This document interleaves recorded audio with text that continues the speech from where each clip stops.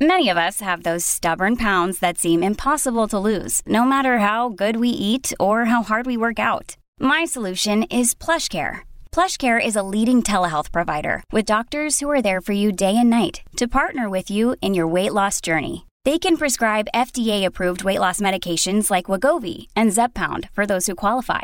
Plus, they accept most insurance plans. To get started, visit plushcare.com/weightloss. That's plushcare.com/weightloss. Hello, everybody. This is Marshall Poe. I'm the editor of the New Books Network. NBN listeners like to read books and buy them. So we thought we'd tell you that right now, our friends at Princeton University Press are having a remarkable site-wide sale. You can get 50% off books, including ebooks and audiobooks, with the code 50, F-I-F-T-Y, at checkout until May 31. You can save some real money on Princeton University Press books. I encourage you to go there and check it out.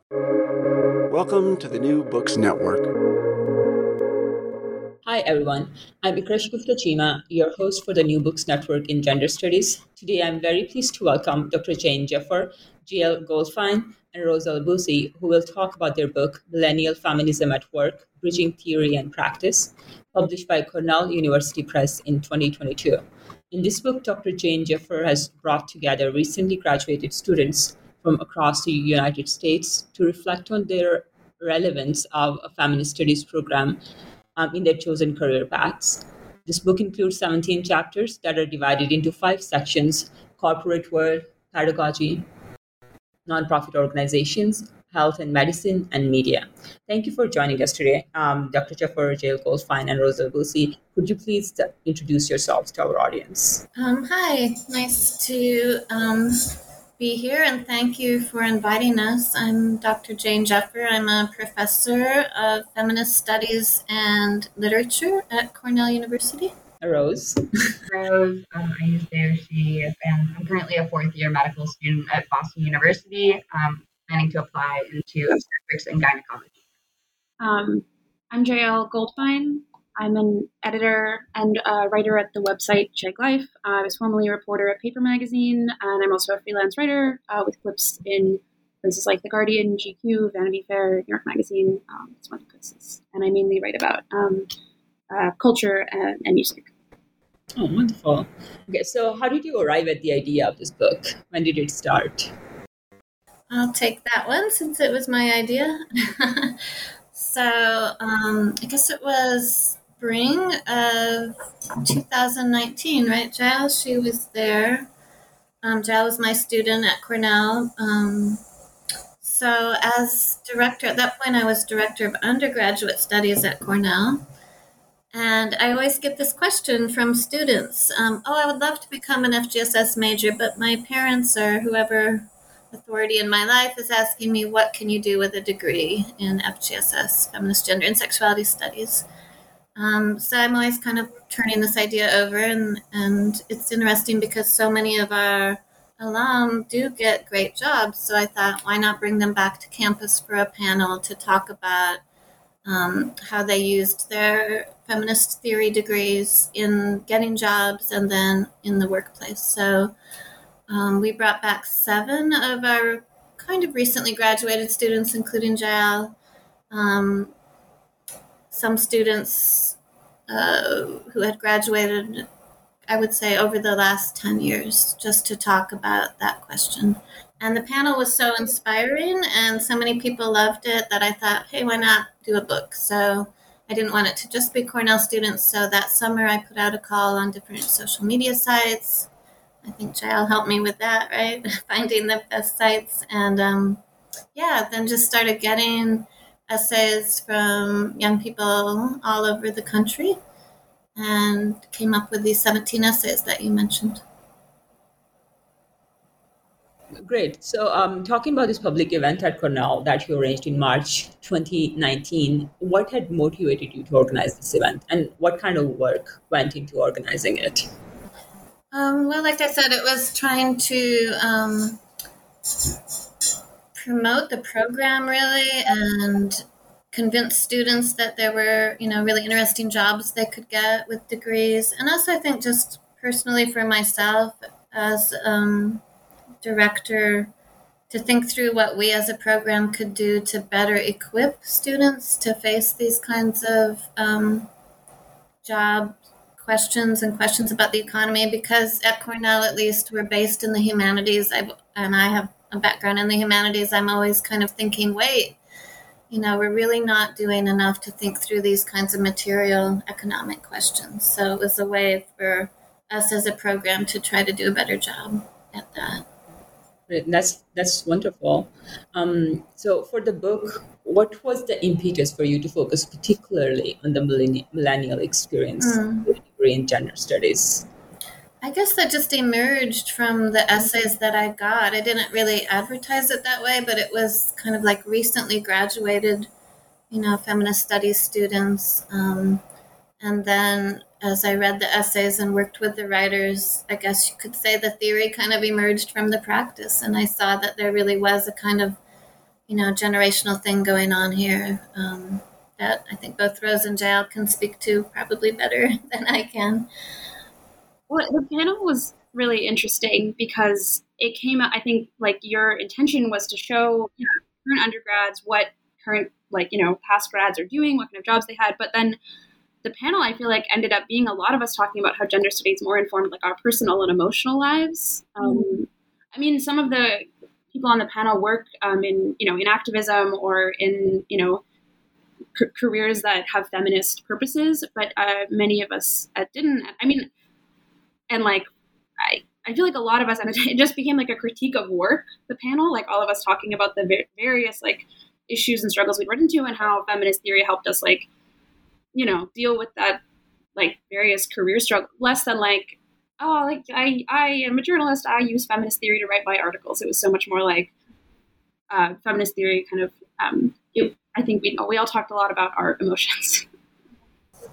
And that did emerge as a theme in the book, too. It's something Rose writes about in her essay, right? Like how, university life is not perfect, but it is a site, and in our classrooms, at least, where we valorize the expression of feelings, right? And how this makes me angry or whatever. And it really struck me, particularly reading the essays, how difficult it is to kind of be a full person on the job the way feminism endorses. Yeah, definitely. And I think it resonates with a lot of people and their experiences in the workplace too, how they feel in a space that is definitely gendered, even if, it doesn't have maybe gender as the center of the pillars that it establishes itself on. In the book, Dr. Jaffer, you talk about citational choices in the introduction. Would you like to talk some about why that matters for a book that works as a bridge between theory and practice? And what value of thinking about these citational choices when we think theory's relationship to practice or in work environments? Yeah, I mean, it was interesting to me in looking at, once I had all the essays together, who were the people most frequently cited. And, well, not surprisingly, Sarah Ahmed was cited a lot. I used her work in the call for papers. But also, I'm looking for that part where it was with Jael, and we were just talking about Audre Lorde, and it was interesting that a certain kind of, I guess you would say, canon of feminist theorists emerged from these essays. So Audre Lorde was frequently cited. Let's see, who else? Sherry Moraga, Gloria Anzaldúa, some of the kind of classics, feminists, particularly women of color, who probably defined many of the intro to feminist theory classes that all the students took, still remain so relevant, right, and so powerful. I think, Rose, you used Audre Lorde, right, in your essay. So this kind of passion of some of the women of color feminists definitely infused the essays. So this is interesting to me when I think about how much of the book is, as you said in your questions, about the gig economy and capitalism, that's still all these classic feminist scholars and theorists who I think do bridge theory and practice. You think of people like Lorde and Anzaldúa, who were really about that kind of theory in the flesh again, and that embodiment, and that need to combine theory with activism, right? If we can think about practice as activism, that I thought it was really cool to see, how many of the writers went back to those theorists. Then, you get a lot of Judith Butler, which is fine. I mean, I think Butler was incredibly useful for people who were talking about any kind of performativity. So the essays certainly show that there's a, feminist theory, there's a common vernacular developing that's very powerful. I mean, I think the essays also show that it's still really hard to always enact that theory in the workplace when you're facing, kind of all the obstacles that capitalism presents. Yeah, definitely. That's very true.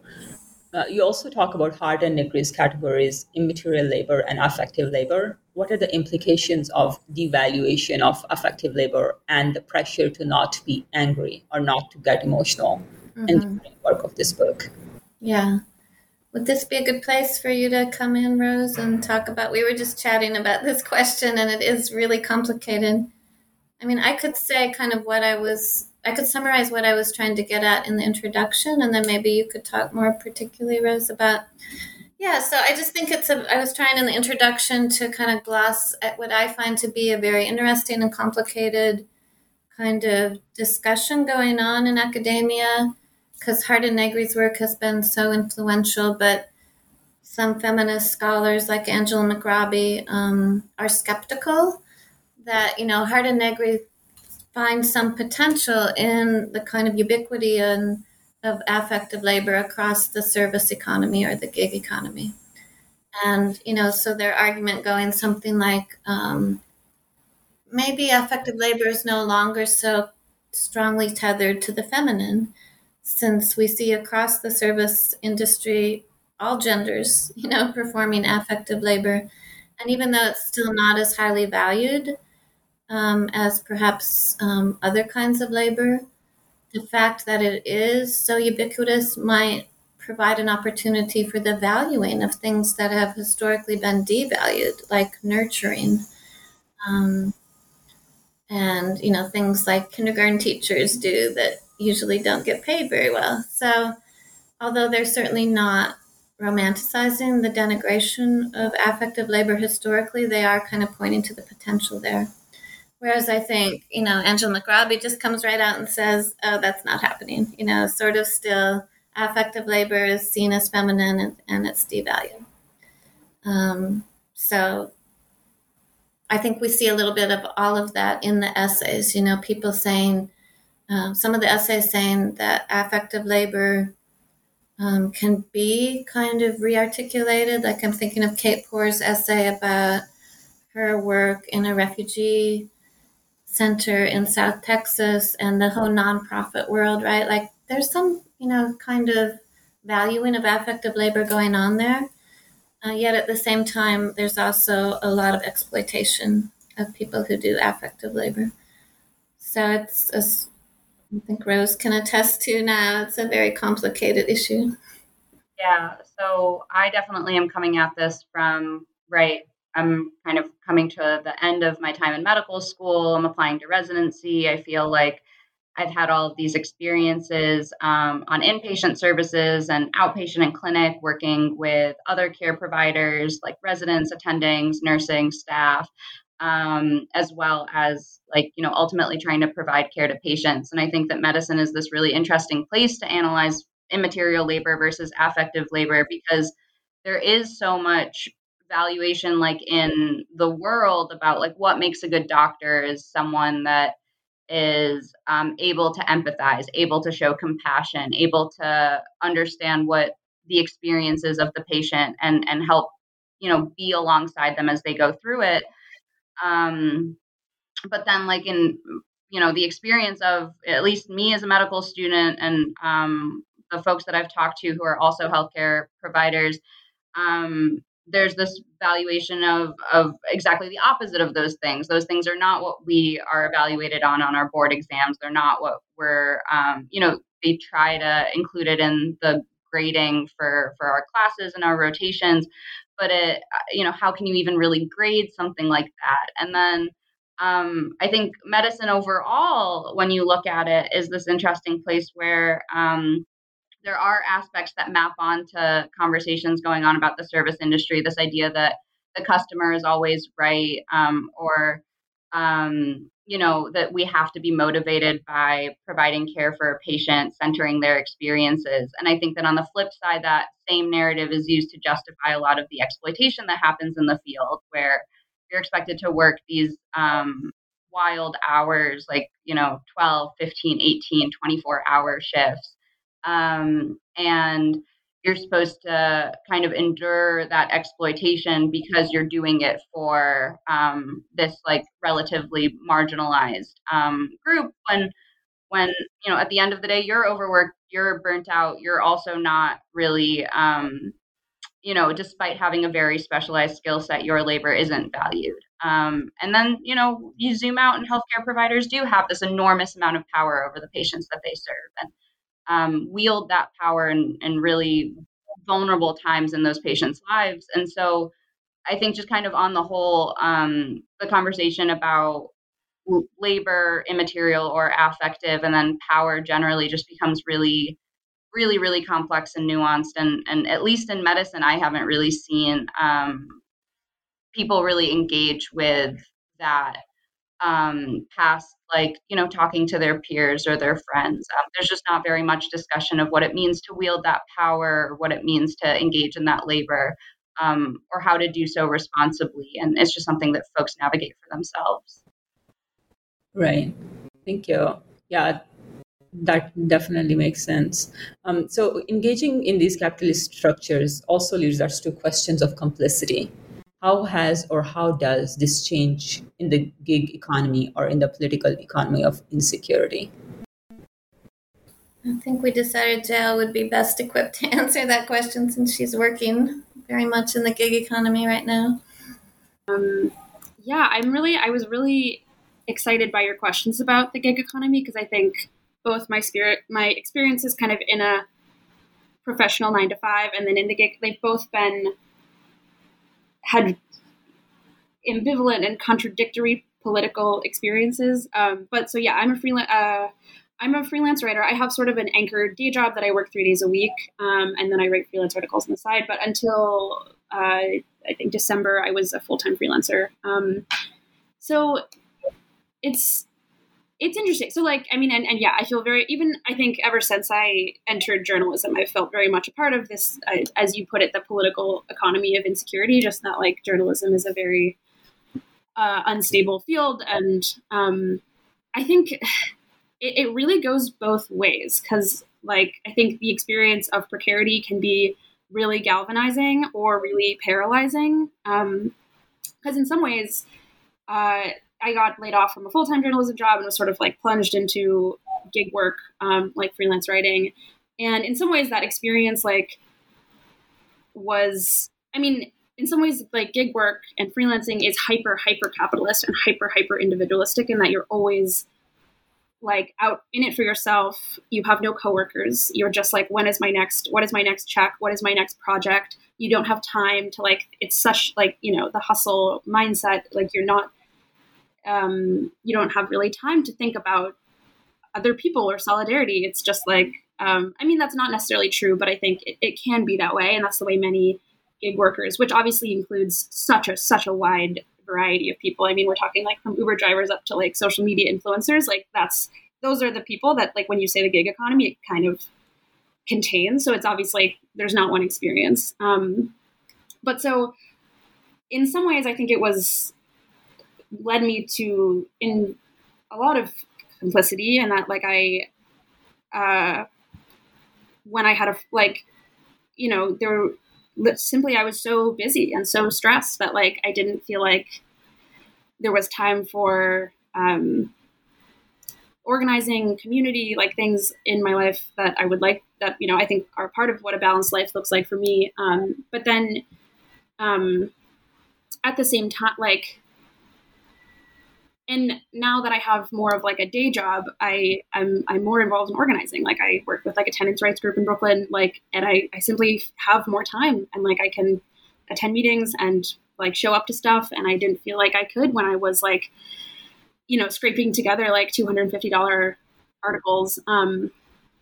So, but then at the same time, entering the gig economy has really helped me see myself and my place within capitalism clearly, I think, where I like getting laid off and plunged into this it was like, oh yeah, I am disposable. My class position is not stable. I am one layoff away from like being like financially struggling. And like, I think in some ways that did give me like a lot of, that made me feel connected to everyone who like just faces like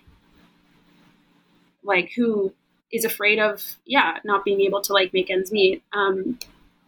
So, and also like, it's also hard. There's not really that hyper individualism. There's not really an opportunity for like solidarity among your fellow freelancers, or there are, but you have to like really seek them out. Like I'm a part of like different freelancers groups, and those are definitely really helpful. And it's like really important to have people to just talk to about like what's going on. But I think it was like, it's both gig work. It is sort of that capitalist flexibility where it subsumes, like if in some ways, like, gig work is like, oh, well, you're outside the 9 to 5. You don't have like a boss. It's empowering. I mean, I think that was sort of the capitalist pitch for gig work of like, oh, you can be your own boss. You don't have to work in an office. Like, but then it is, I think, just has been subsumed into like this hyper individualist pursuit of self-empowerment. And it in some ways makes, you can't form a union. There are freelancers union, but they don't really have a lot of power. So in some ways, like, it's just like, oh, let's take all the workers and put them in their own homes so they can't talk to each other or organize or form a union. And I mean, people are finding amazing ways to organize as freelancers, gig workers, like, DoorDash workers, Uber, like there have been amazing organizing efforts, but it does, like in the physical organization of how people work in the gig economy, it is difficult. So I think it cuts both ways, where it kind of gave me a political identity that's galvanizing, and also gave me no time or energy for political analysis. Yeah, definitely. Thank you so much for sharing that.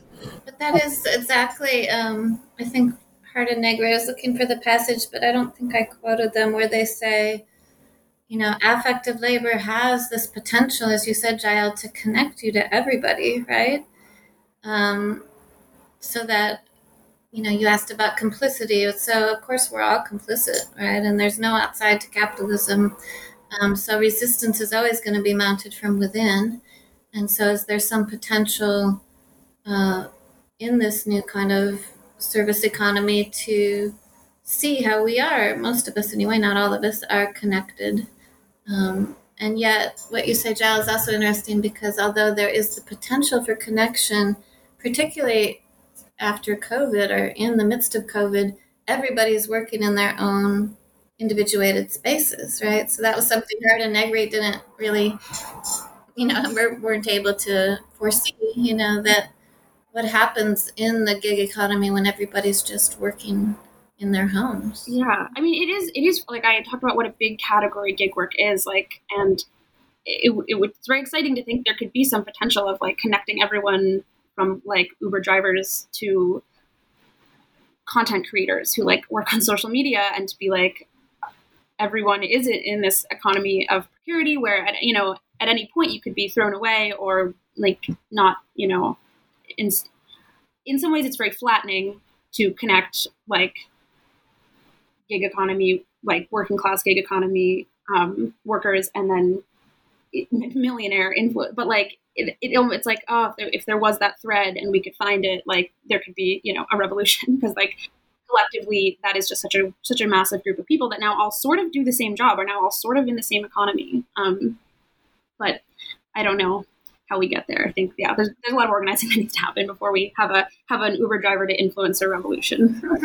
But what's so interesting that it reminds me of is being a single mother, and being any kind of mother, and feeling completely isolated at home with my little kid, and knowing that there were all these other parents in the same position, and yet not having any way at all to connect to them. I don't know, that just struck me as you were talking, like there is so much potential there for common experiences to organize, and yet there's really the material structure of the home and the way in which we live our lives as these nuclear families, for one thing, our nuclear workers, I suppose now, makes it so hard to organize. And you were saying the same thing, Rose, right? Like in the medical profession, people are not organizing; they're just working their own individual. I mean, you really don't have any time left to organize. I mean, like I've talked to a couple of folks about this, right? And I think especially just because, my experience in medicine so far, at least, has been based in like institutions. And so I think I very often see in parallel, like graduate student unions trying to, organize. And there's less of that I've seen in medicine. I used to go to like DSA meetings and talk to folks about what it would look like for residency programs to have unions. And I know a few do, but it's just remarkably difficult. Like you're working these hours where like, you can't really organize in addition to the work that you're doing. This is just very difficult, like intellectually and emotionally taxing work to do, to then kind of outside of work when you're already struggling to just kind of perform basic bodily functions, really, like on top of it, organize to end your own exploitation.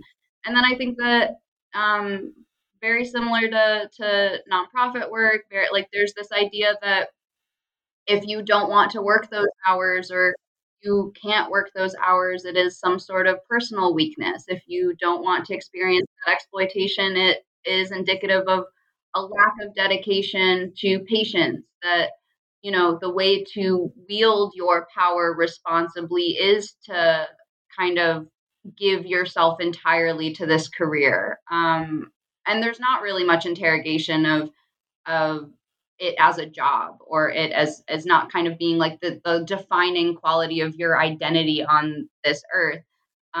Because, it just, the narrative that you hear is just that means that you're not dedicated. That means that you don't care. And if you don't care enough, then you're not a good enough doctor. And so there really is this sense that, that organizing is just, there's so many things that go into making organizing in medicine very, very difficult. Yeah, definitely. And you work for such long hours too, like, along with being just so emotionally drained at the end of it also, like then how do you make time for that when the whole goal is just basically, like to keep you busy, I guess. So you already kind of like touched upon some of these things that I'm going to ask about in the next question. Jael, you already mentioned like capitalism and its flexibility. You talk about in the book about this as well. And Dr. Jaffer comments on that it has incorporated or diluted feminism.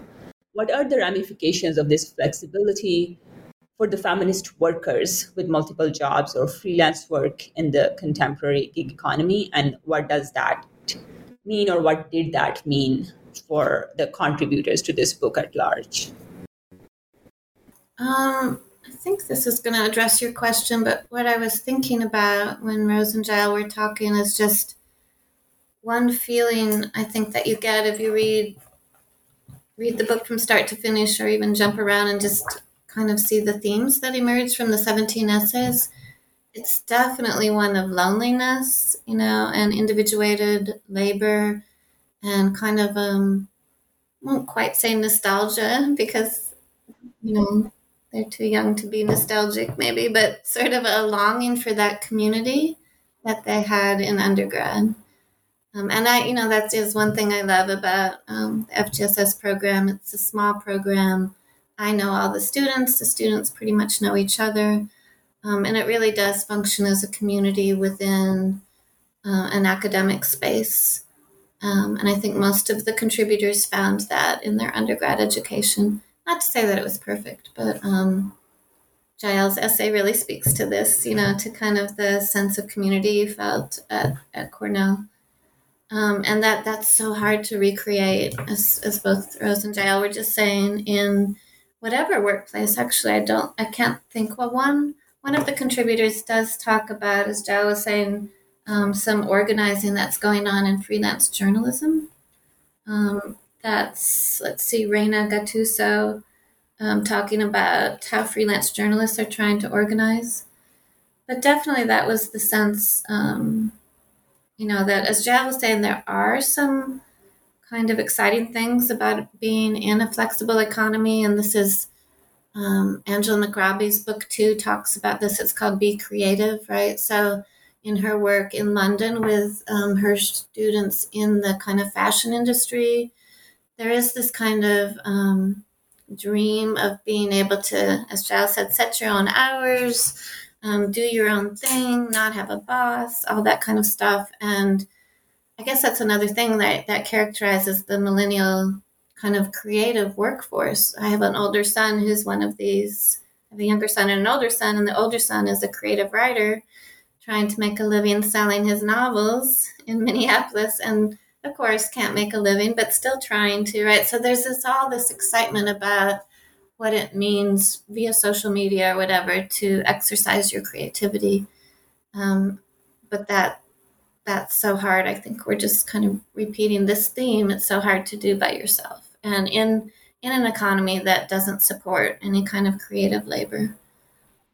So, well, I'm glad. Yeah, I think like the first thing that this question brought to mind for me were, I think like all the palliative things that like capitalism has given us to help us tolerate the precarious workforce, which I think include like sort of like self-care and wellness. I think also like the internet, which is this steam valve for so much anger and so much rage and like so much passion that it just dissipates into nothing, where it could be like channeling towards movements. And obviously like social media, it's very complicated, but I'm online. I have like being online as part of my job. And like, I just see the way that like it makes people feel so impotent, or like it really takes the teeth out of it. Yeah. I mean, this like, I think it's hard to, I think social media is one thing. And also like social justice, online social justice, I think is a big steam valve where like you tweet angrily about something and you feel like you've done something, or like there's this sense of like collective burnout online of people talking about how much like everything sucks, but then it just goes nowhere. So I think some of like that capitalist flexibility was saying, okay, well, if we've made work so much worse than people, for people, how will we keep them happy? And then I also think there's other things like, just like, I mean, in a city, just like hedonistic behavior, like I'm just like, yeah, I think like,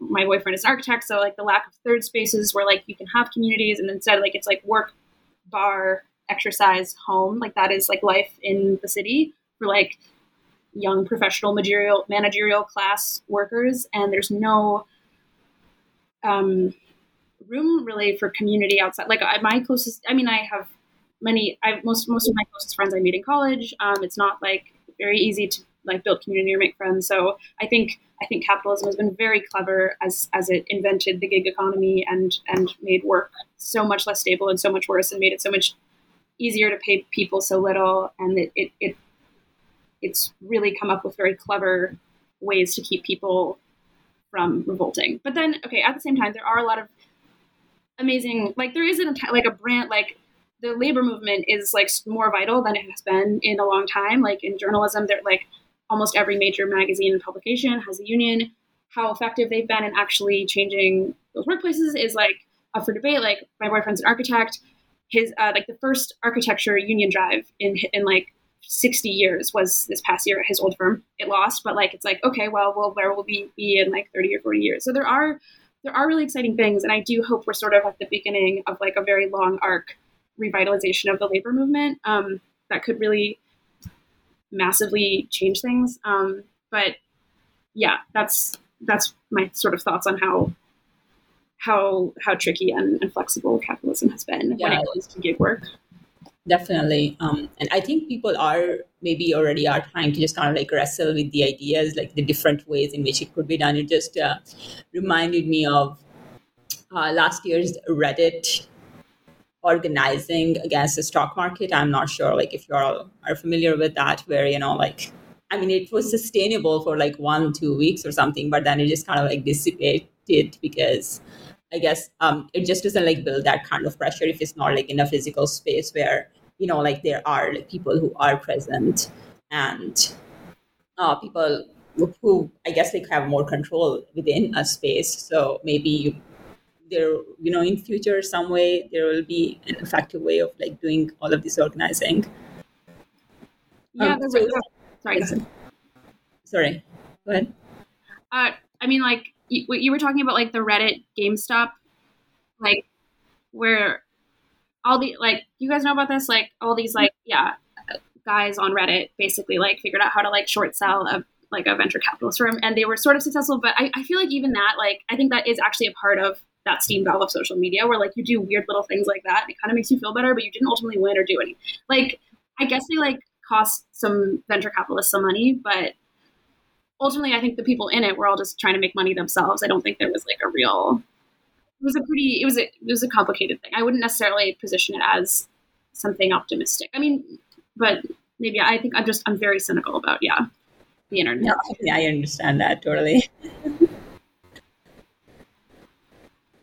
So coming to Dr. Jaffer, you talk in the book about students having the opportunity to try out theory in the workplace before graduating. What does or what would this mean for the workplace? And do you have any suggestions for how could academics go around doing this? Have you tried anything similar to this in your own classes? Yeah, actually. I think 3 years ago, we got what's called an Engaged Cornell grant. And with that money, I was able to start this, or it's not actually a program, but the whole point of Engaged Cornell, some Cornell alumni gave a whole bunch of money to Cornell and said the goal of the initiative is to have every single Cornell undergraduate engage in some kind of community service, a word I don't really like, but community, I would prefer activism, before they graduate. And so we got $10,000, and I teach classes on migration and detention. And I was able to use that money to set up a partnership with Justice for Migrant Families, a group in Buffalo that visits people being held at the Buffalo Federal Detention Center. And so it's a program, became a student activist group. We've regularly visited, although COVID halted in-person visits, people being held there. We had a big social media campaign for the release of one woman that Jael also worked on. I'll use the name Elizabeth for her, who we got students mounted a huge campaign for her release, and we're going to claim credit for getting her released, although you never know with ICE why they do certain things. So that's been really great because, and it's housed in FGSS, of which I'm really proud because, I want to make the connections between feminist theory and social justice issues that perhaps don't directly touch on gender and sexuality, but have more to do with migration and xenophobia. And so some of the students in that group, it's called CADA, the Cornell Anti-Detention Alliance, have gotten internships with different immigrant rights groups. I can think of 3 students even this summer who are in that group who have great internships with various kind of nonprofit legal groups working on immigration and detention. And they want to go to law school. So I feel like Jael actually took the very first incarnation of that class in 2015, right? Yeah, I feel envious of your students that got to, or like that. I feel like it's what you did with the campaign around Elizabeth and the detention center. Like, I mean, seeing that you can win is such a powerful experience, and like it's amazing that you, like, all of the students, your students, like walked away with that experience. Because I think like there is so much cynicism, and like just getting the chance, to practice the theory and then win is like unbelievable for undergrads. Yeah. Like, 'cause there's so much telling you that you can't win. There's so many losses. Like, yeah. Well, now that I'm remembering it, you had an internship as well after that class, right? Like you. I worked at the farm workers clinic at the law school, just doing like research for them for a semester, which was really cool. We lost that appeal, but it was really cool. Yeah. So we're constantly trying to think of ways through internships and activism. We're doing was talking to Rose as well about all the stuff around the, Roe v. Wade and all the horrible stuff going on there. So we've got a whole bunch of events planned this fall with Planned Parenthood and the Women's Resource Center on campus. So there's all kinds of ways, right? Feminist studies really lends itself to engagement and activism. We just have to be more assertive about that. Rose, do you want to talk about that a little bit? Oh, are you muted, Rose? Can you hear me right now? Okay.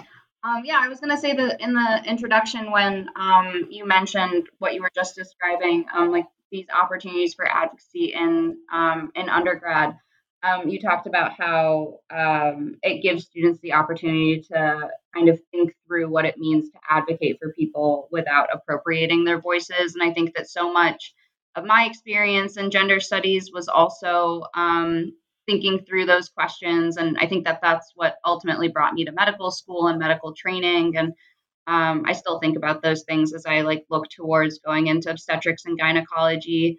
And I think that my studies in gender theory are what gave me the historical background to understand kind of how racism and sexism and homophobia and all these forms of oppression have really defined the interventions that we do to bodies that quote empower them. So like the racist eugenics history behind birth control, or so many of the surgical interventions that we have and how they were developed and tested on like enslaved people, incarcerated people, the ways in which we historically have tried to, limit people's reproductive potential in order to give them access to safe housing, and how that kind of also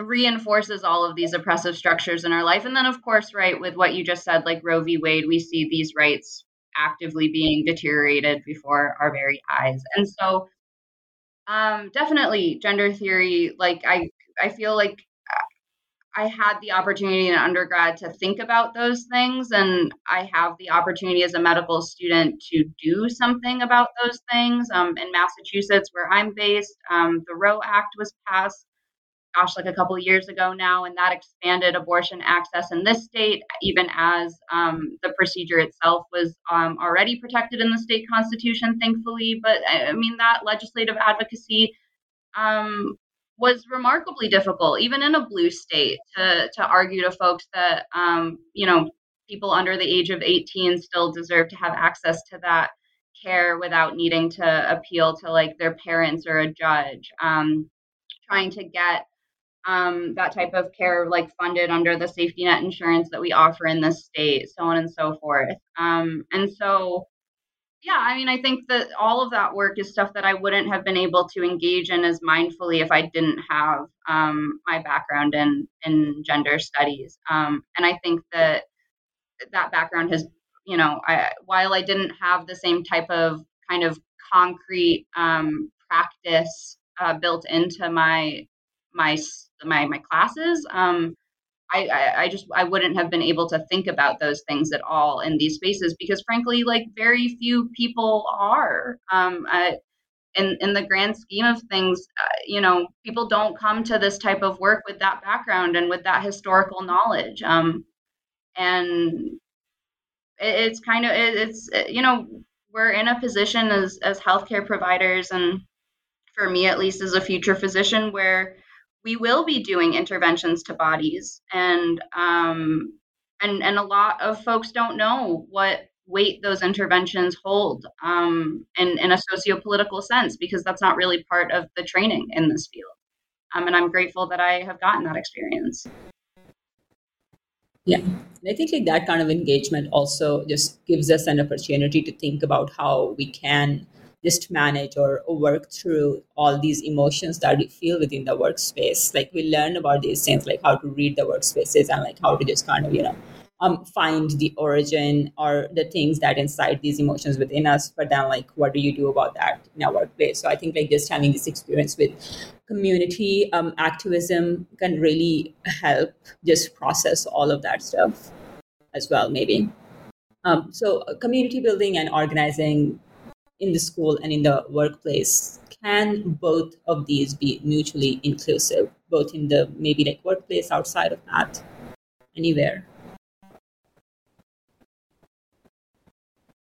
Because Dr. Jaffer, you talked about, like feeling this loneliness or like being alone as a single mother, and Jael and Rose, you are talking about building a community or not being able to do that, like when you work in the gig economy, as opposed to also like not only, like just have friends, but also like have friends who are like centered around maybe like one shared goal, one ultimate, like political idea that they wholeheartedly support. So how easy or difficult do you think it is to do both of these things simultaneously? I mean, I think we've kind of been not romanticizing academia, but pointing to all the kind of potential of academia. But at the same time, academia also valorizes individual labor. And I often, Giles probably heard this story, but I often tell my intro to feminist studies classes this story about how I was in graduate school when I got pregnant, and I was living in Chicago at the time, and I was also working with the committee in solidarity with the people of El Salvador, which was a pretty radical group and another kind of radical political group. And when I got pregnant, the Prairie Fire radical political group I was working with said, "Oh, here's your childcare team."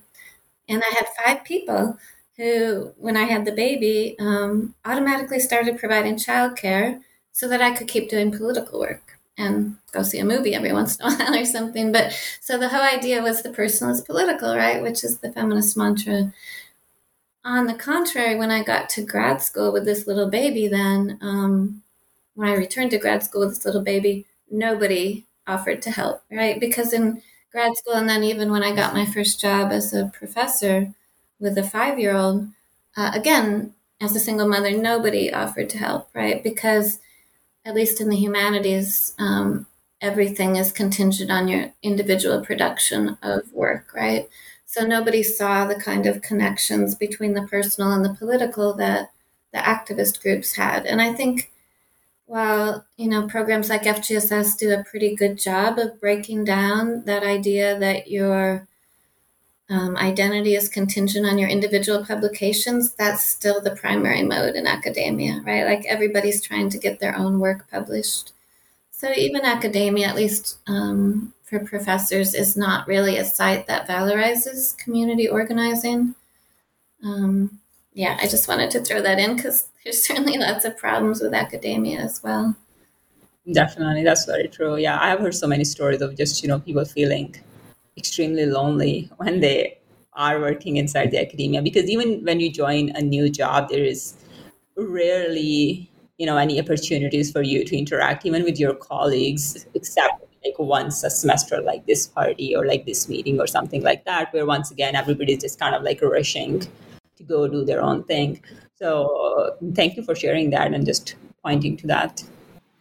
I don't know if we're like short on time, but yeah, I mean, is the question, can you organize, or like what is organizing like in the workplace? Like, yeah, just kind of like thinking about building a community for yourself and then organizing politically. Yeah, it was, so when I was full-time staff at a magazine, it was interesting. I had a very mixed experience with organizing, and that a lot of publications had sort of like internal crises during the George Floyd protests of just like people outing racist and exploitative behavior. And like I was a part of like one of my, it's a bit of a complicated story, but basically like I was a part of a union drive, and that like ultimately led to me getting laid off. So like that was like, it didn't work. It was a failure. It was a failed campaign. A bunch of people got laid off. But then at the same time, it was such an empowering experience. And like it didn't make me think. And I think even just like getting laid off and seeing that like we organized enough to scare our the executives was like very empowering. And like, I think it taught me, like, it showed me that I would do it again. And like, it showed me both how nearly impossible it is to like successfully organize a workplace. I mean, not that we were we didn't have, but then like, I also think like organizing with your coworkers really like is the cure to that like loneliness and that alienation. And it made me feel, even though I got laid off, I felt so much more empowered than like I'd felt in my last few jobs, where like I just felt I hated so many things about all the workplaces and just felt like there was nothing I could do unless I would risk my job security. But then it's like, I did risk my job security and it was okay. I mean, I was on unemployment during the pandemic. So there were like specific, and like I'm from a middle class family, like, so I certainly have safety nets. I'm not saying like, oh, it's fine, like everyone can just, but like, I think sort of it definitely broke something for me where like it's worth it. And it like, even if you fail, you're like, you are building towards like building power that is threatening to authority. And like, anytime that like you actually see that, that's so powerful. I don't know what there's not really a conclusion to the story, but just saying like, organizing is so hard, and also and like it's understandable that people don't do it. It's also like, but also I really think if people in their loneliness and their alienation could like, I mean, obviously that's like a sort of Marxist fairy tale, but like figure out that the thing that would make them feel better was organizing, that would be very powerful.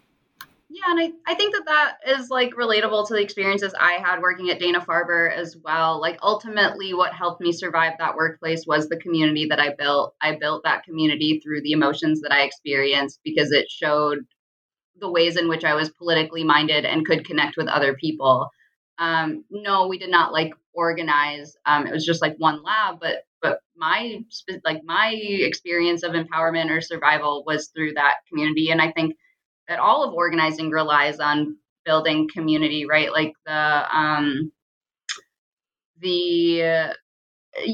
kind of the nature of it. Like that bell hooks quote that like love is an ethic that must motivate a feminist actions, and then like love being a thing that ties a community together and enables you to transform spaces, because you have that type of bond of solidarity or connection with other people where you can see the problems that are going on and identify them together and work together, right? Like all of organizing relies on community. I think what I find interesting about that is because it allows you to kind of identify the ways in which workplaces or institutions, in my experience, at least, like still being a student, chip away at forming community because they make it impossible to organize. So much of my experience as a medical student has been one of isolation, more so in some ways than even like moving to a new city out of college and getting that job at Dana-Farber.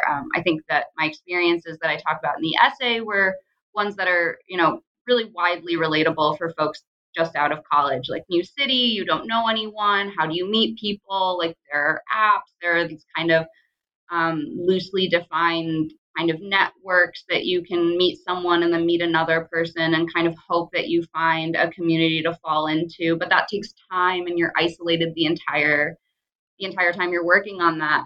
My experience as a medical student has been one of actively people in power creating structures that keep us isolated from each other, which is very different. You go through your rotations in medical school and you're not necessarily interacting with students all the time. Sometimes you're the only student assigned to a certain spot or a certain service. And then maybe you're there for like a week or two. You're this transient person on the workforce. So the folks that you're working with don't necessarily get to know you. You don't get to know them. You don't necessarily stay in touch.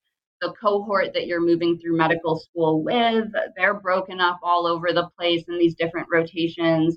You hope that the few connections that you do make are usually ones that kind of are trauma bonding, where you go through a particularly awful rotation or you see something that's particularly like devastating emotionally, and you happen to be around other students that will feel the same way and you can connect with them, organizing under those circumstances is remarkably difficult. I made the parallel point earlier about how some aspects of medical school are comparable to like graduate student unions.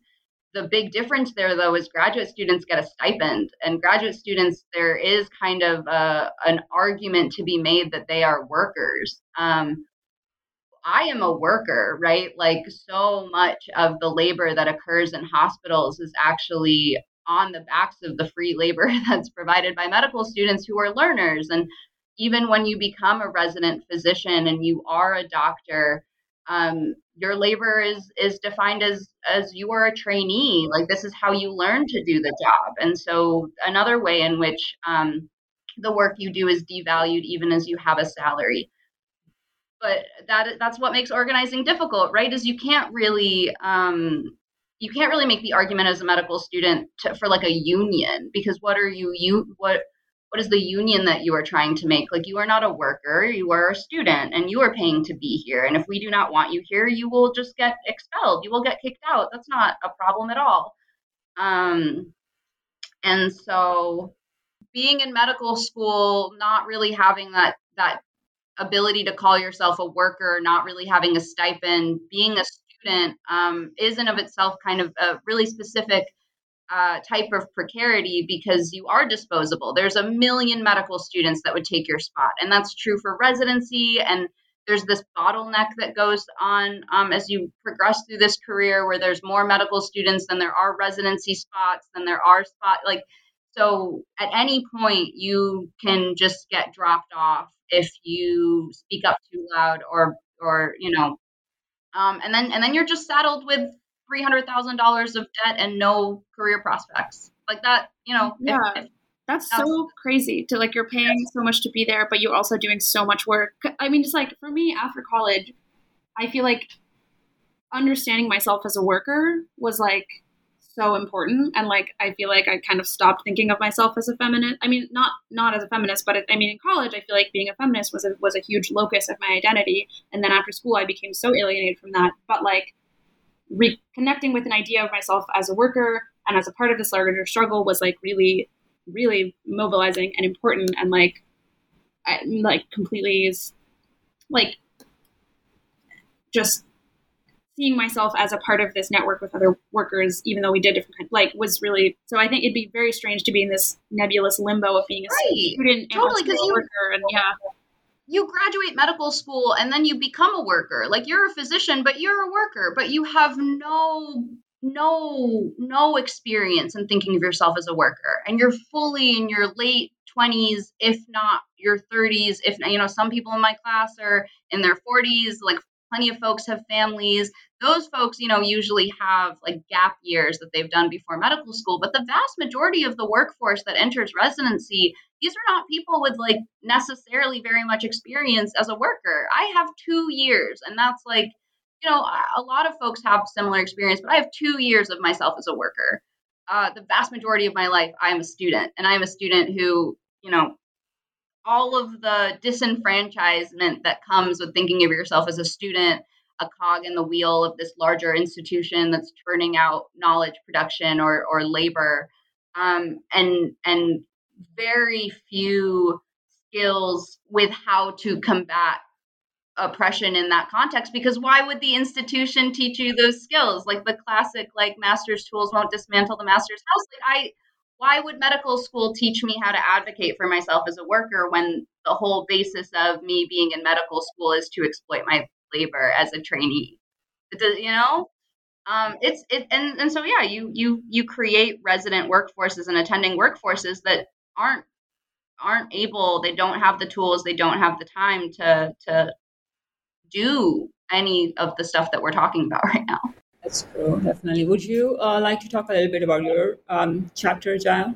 My chapter was really about like how, I think like when I went to look for the topic for this essay, I was like, it should have been a story about how I became a feminist journalist. Like, that is the story that would have made sense. And it was sort of about recognizing how my very misplaced, I think, like class anxiety and also deep-seated loyalty in like ways I didn't understand to just like neoliberal capitalism, where I was like just very committed to having a professional job and like launching myself into like the workforce, like which led me to I basically just take like a random job I didn't want as a publicist at like a music PR firm, which is like I'd been so I like and in that job, which was very very it doesn't compare to obviously other kinds of exploitative work, but it was just very long hours, a very abusive boss, and kind of just, your average just like heinous long hours and doing deeply, deeply meaningless work. And how that experience that made me so cynical about feminism. Like feminism felt irrelevant to my life when I was like, I don't understand how to like, or at least, even though like it had been the center of my identity in college, and I was like trying to figure out how I got there. And I think, I honestly think I did a lot of work while writing this essay in answering the question, which I think was two things, which was discovering like my intent, like how deep I think like your like capitalist logic can run in you, even if you've had a political education of like, I think I was very scared of this sort of like recession era lore about like, being an unemployed liberal arts graduate and moving in with my parents. And like, so like really I was single-minded. I just wanted to like get a job and like move to a city after school. And like, I didn't critique that or analyze it at all. And like, I think, so it's sort of about like, I had a lot of like shame and guilt, and I didn't understand, like looking back, and it was really helpful to work through that. And I think like, and also a lot of my essay was about feminist ideas about happiness. And I think like I'd been pursuing a vision of happiness that was promised to me by capitalism, which was like, this is the way to be happy. This is what a good life looks like. This is how to be successful. And like, I think like, but ironically, I was unhappier than I had ever been. And like, so I felt both like a failure of capitalism and also a failure at feminism, and like it left me in a very dark place. And I think the end of the story is just that I quit the job and like found a more fulfilling career, and I'm working towards like balance between doing something meaningful and making money and all that. But like I think it made me reflect on my experience of becoming a feminist in college, which was like, I loved college. I was so happy in college, and I became a feminist, and I started taking gender studies classes when I was an undergrad.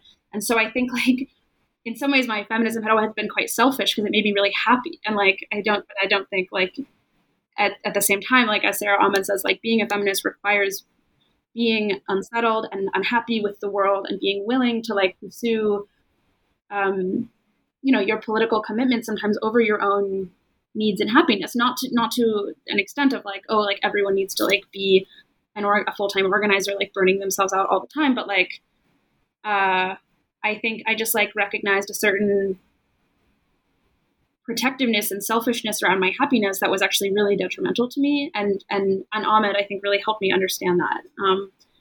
And I'm trying to think like where the essay actually goes. It's a bit like, it's quite, but then I think ultimately, if I didn't study, even though I should never have ended up in this position in the first place, I think my feminist education and feminist analysis and feminist commitments were sort of what helped me escape from that. And like, just, like the shame I felt, or just like, this is not what I want. This is not like who I want to be. Like, this is not how I want to spend my time. Like, I think was a result of like my undergrad education. And I think, but I think my essay is really about the process of trying to figure out how to like build a sort of like political analysis of capitalism after being like becoming really politically cynical. And I don't, yeah. Yeah, and I think reading Jael's essay and working with you back and forth on the drafts really did help me also think through how a gender studies program could do a better job of addressing that kind of catch-22, right? Because on the one hand, we want students to be happy, as undergrads. We want you to feel like these spaces are safe spaces where you can express your emotions, right? And just feel like coming into yourself as feminists. But at the same time, I realized, we need to do a better job of preparing students for the workplace, right? Where these things are going to be very difficult, and how can we anticipate them? Like, I remember one student on the panel, Elaine Trafford, who went to work for, I won't say who she went to work for, but went right from being an FGSS double major in history and FGSS to a job where after about a year, she realized like she was getting paid a lot less than her coworkers for the same kind of job, same kind of work.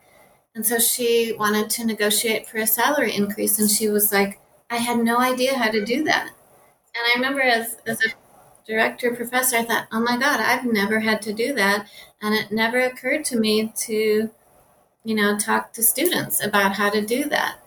And so there's this kind of sense of, faculty and professors, we rarely think of ourselves as workers, I think, in that kind of sense that most of our students will have to.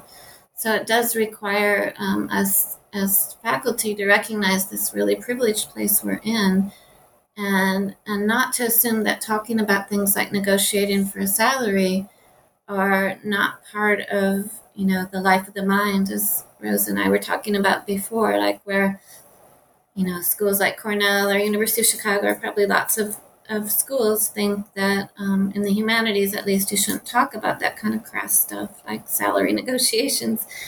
But why not? I mean, we are workers, so why shouldn't we acknowledge that students have these particular needs as well? Yeah, I mean, not even so much as like, how to negotiate a salary, but I think just like, and I mean, I don't know how, some of this might just be personal to my own blind spots and biases, but just like, I don't think I left college with an understanding of myself as like a capitalist subject, or just like I didn't know what capitalism would be like. And I mean, I just was privileged and insulated from it until that point. But like, I think it's quick. I just don't want like young feminists to be like crushed by how miserable like it can be, and how you have to like just.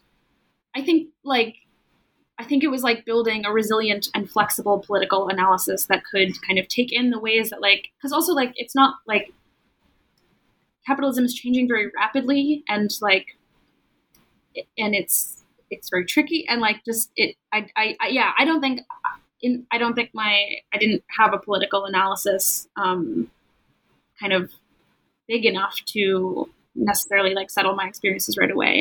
Thank you so much. And, I'm sorry for getting you all so early on Zoom or like Zencastr. No, thank you for the opportunity to talk about the book.